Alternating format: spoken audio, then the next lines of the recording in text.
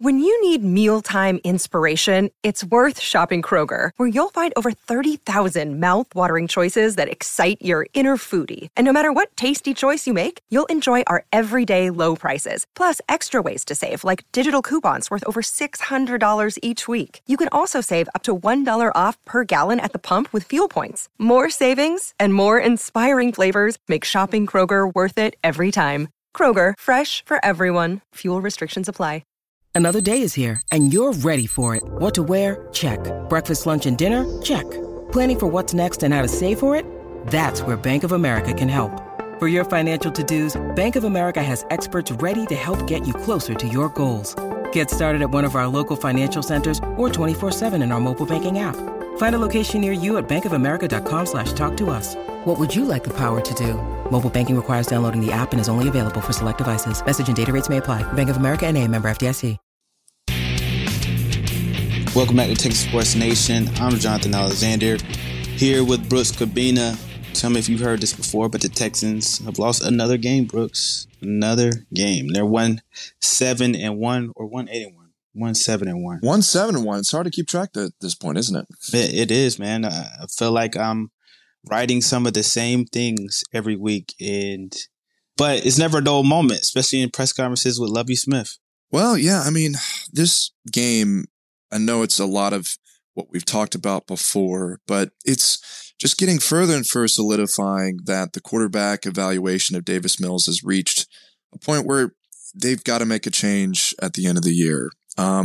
They should make a change right now. His performance against the Giants, especially in the first half, was not good.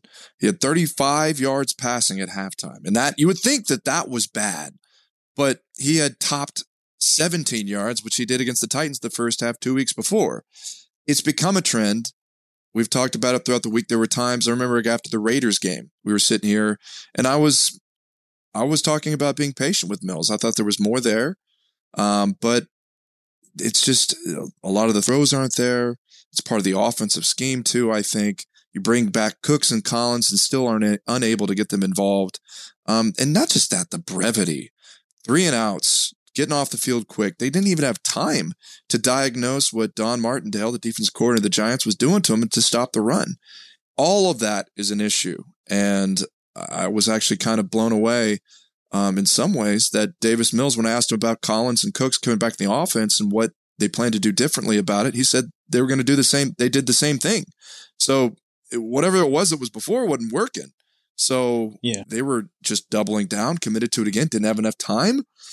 I mean, a lot of questions there, but ultimately at this point, it should be someone else playing quarterback. And if they had Kyle Allen signed in the offseason. Obviously, Lovie Smith said he doesn't think it's time yet. I mean, this is all about future. It seems like if they're not playing him, it's because they're still trying to evaluate Mills. Yeah. And I just don't see what else they need to see at this point. Yeah, I think we've seen enough. I mean, I feel like I've known since probably a few games ago that he wasn't their future long-term guy that they have been looking for, that they definitely need to draft a quarterback with that first overall pick that they're going to get. But as far as this season, I probably wouldn't argue against benching him because, I mean, what more can you get from him? I think I mentioned this in last week's podcast. You keep doing the same thing over and keep expecting different results, and that's asinine. Like, what are you doing? Like, you got to do something different. And I don't think Kyle Allen is the future. No, of course not. So maybe that's why Lovie hasn't, gone to him knowing that.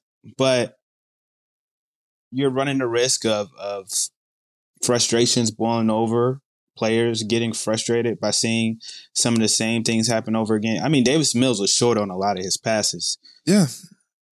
It wasn't a great day for him. And he's turned the ball over in 6 of the past 7 games. They've lost all 6 of those games. When he throws an interception, the Texans lose. Like that. I mean, well, look, and that goes to the whole quarterback record thing is a bunch of baloney. I see it, there are a lot of problems with the team, and he's obviously an influential part of it. But I wouldn't take any lineation of interceptions to losses here. Yeah, but let me bring the point I'm trying to make though. What I'm trying to make is like Davis Mills literally has to be perfect for the Texans to win games because they don't have enough talent on the offensive side of the ball to overcome those turnovers.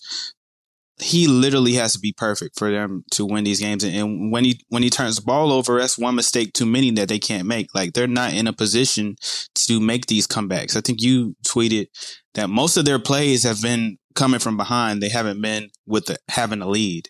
Yeah. And that's not good for them. It's the reason why they're 1-7-1. So they got a lot that they have to get fixed. But, you've seen them make a lot of changes on defense. So it's time for them to make some changes on offense, in my opinion, too. So Davis playing perfect in order to win. I mean, the whole idea of the evaluation of him through the lens of this season is probably not smart. I mean, if it's him having to play perfect for them to win in this situation, I mean, who's going to win in this situation given this team? You look at what he's been able to do through the offense that they're trying to build with the understanding of the circumstance that's around him, and he's not producing. I wouldn't have any problem with it winning or losing at this point because the defense is about to give up 3,000 yards rushing this year. That's the most the team has ever given up. I mean, there's loads of problems. The issues to me are definitely that you go into a game expecting the quarterback to make proper decisions and proper throws and just to keep drives going. I mean, what's interesting to me is that this is a run-oriented offense, but their tendencies are very much in the past. There'll be more of this that I write, but in comparison to the rest of the league average on first down, teams run the ball 52% of the time. The Texans run 45% of the time on first down. They're actually passing more often on first down. Overall, they run the ball 41% of the time. So they pass more frequently than they do whenever they run. But that has this to do with it. From the first quarter to the third quarter, the Texans run the ball 44% of the time. The league average is 42%. In the fourth quarter, they run the ball 28% of the time to a league average of 42%. What that tells you is they're getting blown out in fourth quarter. They're playing with behind in a lead. They go almost exclusively 11 personnel in the final three drives as they push down, score points. And Davis Mills puts up over 300 yards against the Giants. And over the course of the game, when it mattered, the production wasn't there. You alluded to that tweet. It's astounding to me. Out of the offensive plays the Texans have run this year, 305 of them have been whenever they're trailing in a game. 60 when they have a lead. 33 of that was against the Colts. So for the last 8 games, they've only had 27 plays run with the lead. That's an average of 3 plays with the lead per game. And 4 of those were 3 and outs. One of them resulted in a punt and another in a field goal. Yeah. There's not enough of sample size to even know what this team does with a lead. Yeah. I mean, you have no idea what it looks like whenever there's success. Well, I think it goes back to the slow starts, like especially like this past game where it just felt like they were being very conservative. And I made a comment like, for a team that's the worst in the NFL, they make a lot of conservative plays on early downs. Like a lot of their third down plays when they're 3rd and 9, their plays were well short of the sticks. And it's just like, okay, like I understand you don't have that much trust in Davis Mills, but what do you have to lose? And they were taking a very conservative approach early in the game, and I thought it came back to bite them. Obviously, they were out-coached there in the first half, but along with them being conservative, I thought that hampered their ability to get anything going. And then when Dameon Pierce was bottled up, they literally had no chance. But that's been consistent with them this year. They've had all these slow starts and have had to come back. They haven't cashed in on red zone opportunities. They have 4 red zone opportunities in the fourth quarter and came away with only 6 points. Like, that's ridiculous. Like, Jordan Akins got all the way down there to the goal line, and then, they didn't cash it in. And Brandon Cooks, that touchdown from Davis Mills or Brandon Cooks that was negated by a holding penalty from Kenyon Green. And then an interception. They ran the same exact play. Like, why did they run the same exact play? And, of course the Giants snuffed it out. Yeah, that in itself, though, was the balance between being conservative and aggressive. And Mills was definitely aggressive, throwing into double coverage in that instance. But, we've talked about this before. On early downs, their definitely a run-oriented team. Dameon Pierce has to get things moving for the rest of the offense to go. Part of the philosophy that I think needs tweaking is you hear the rhetoric between players, Pep Hamilton, Lovie Smith, about getting into manageable third down situations. Like, I wonder, I'm sure maybe they don't mean it this way, but maybe they do. Why worried about third downs at all? I mean, I don't see how, if you're looking at other teams, if you're, let's just say another offense that's run oriented, like the 49ers, is Jimmy G sitting there saying, oh, I see Deebo Samuel's downfield, but I need to, dump it off to McCaffrey for a 2-yard gain so that we get that third down conversion ratio up. Like, I'm with you. You have to, in the first and second down, it does look, you looked at it, the first drive of the game, it was a short pass out to the left or a bootleg by Mills that was not for much yardage, but he still skipped it. And it's trying to gain little yardage. It's trying to get things going. But I mean, that's totally what their philosophy is.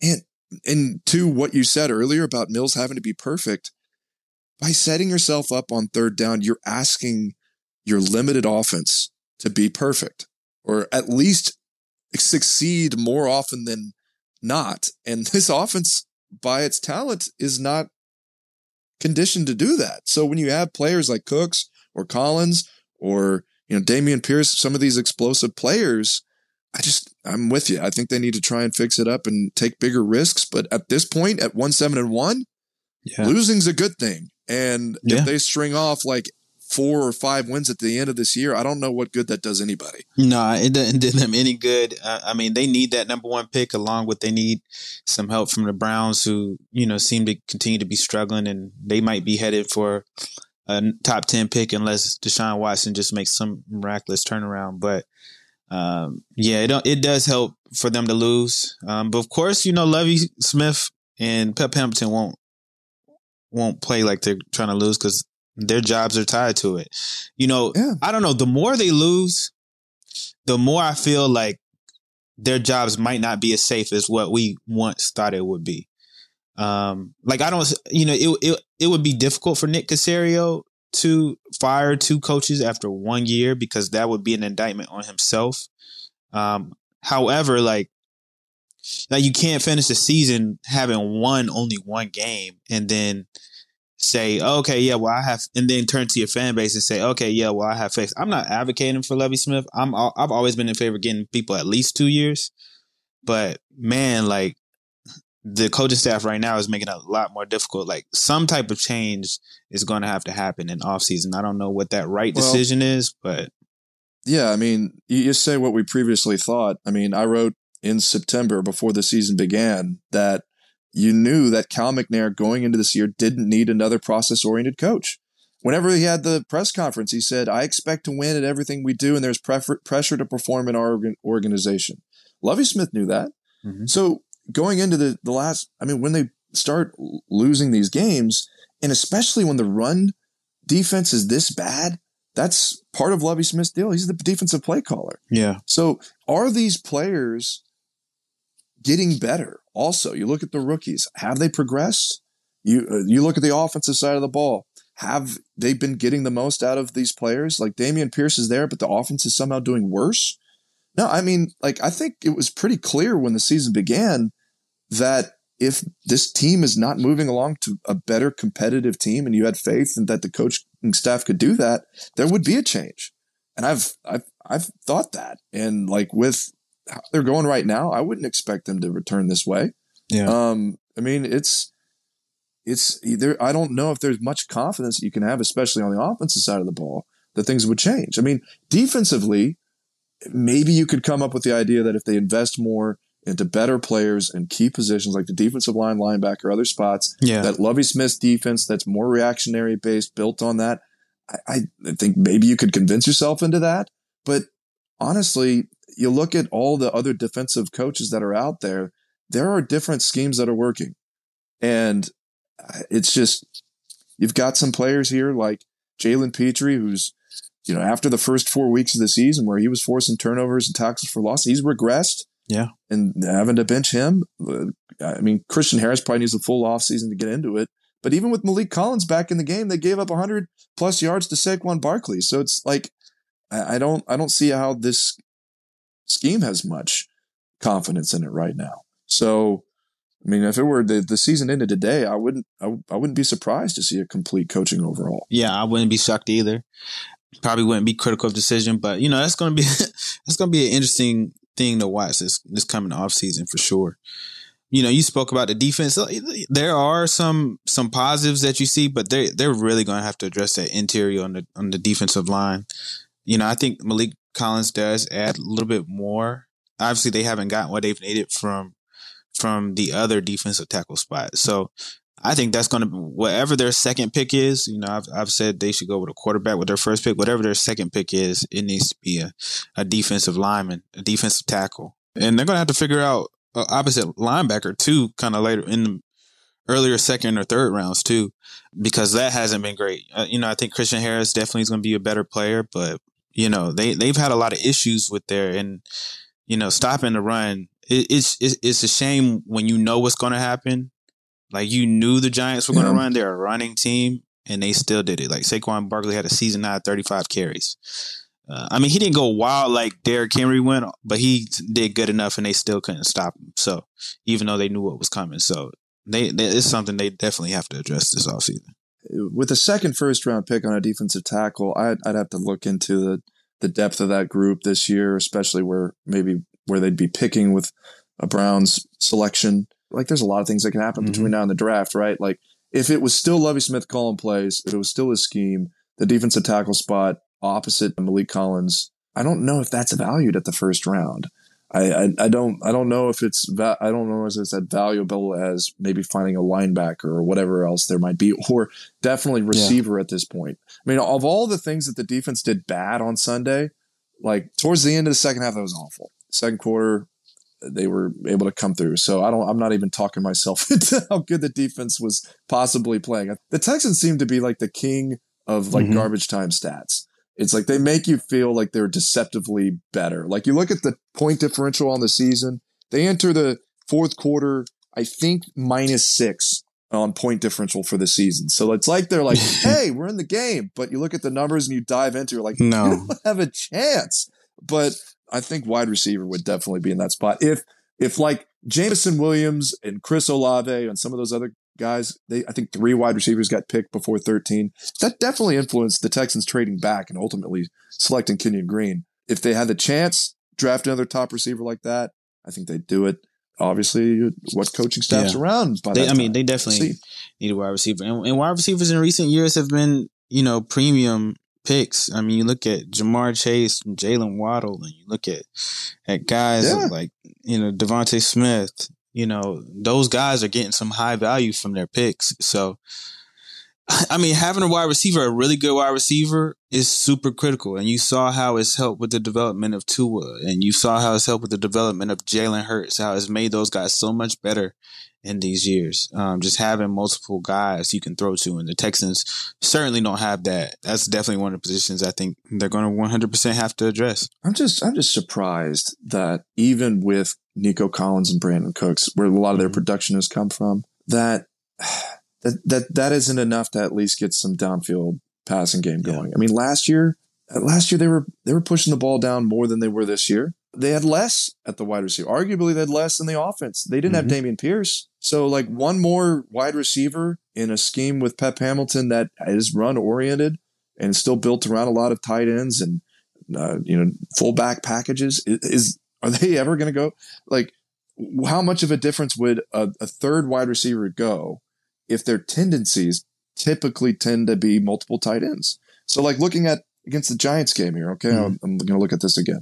Before things started to get out of hand, 20 plays and 11 personnel. 2 tight ends or fullbacks, 24. So would one more wide receiver change that dramatically? I don't think so. So what value is that to this? Is that replacing Brandon Cooks possibly? Would they start spreading it out more?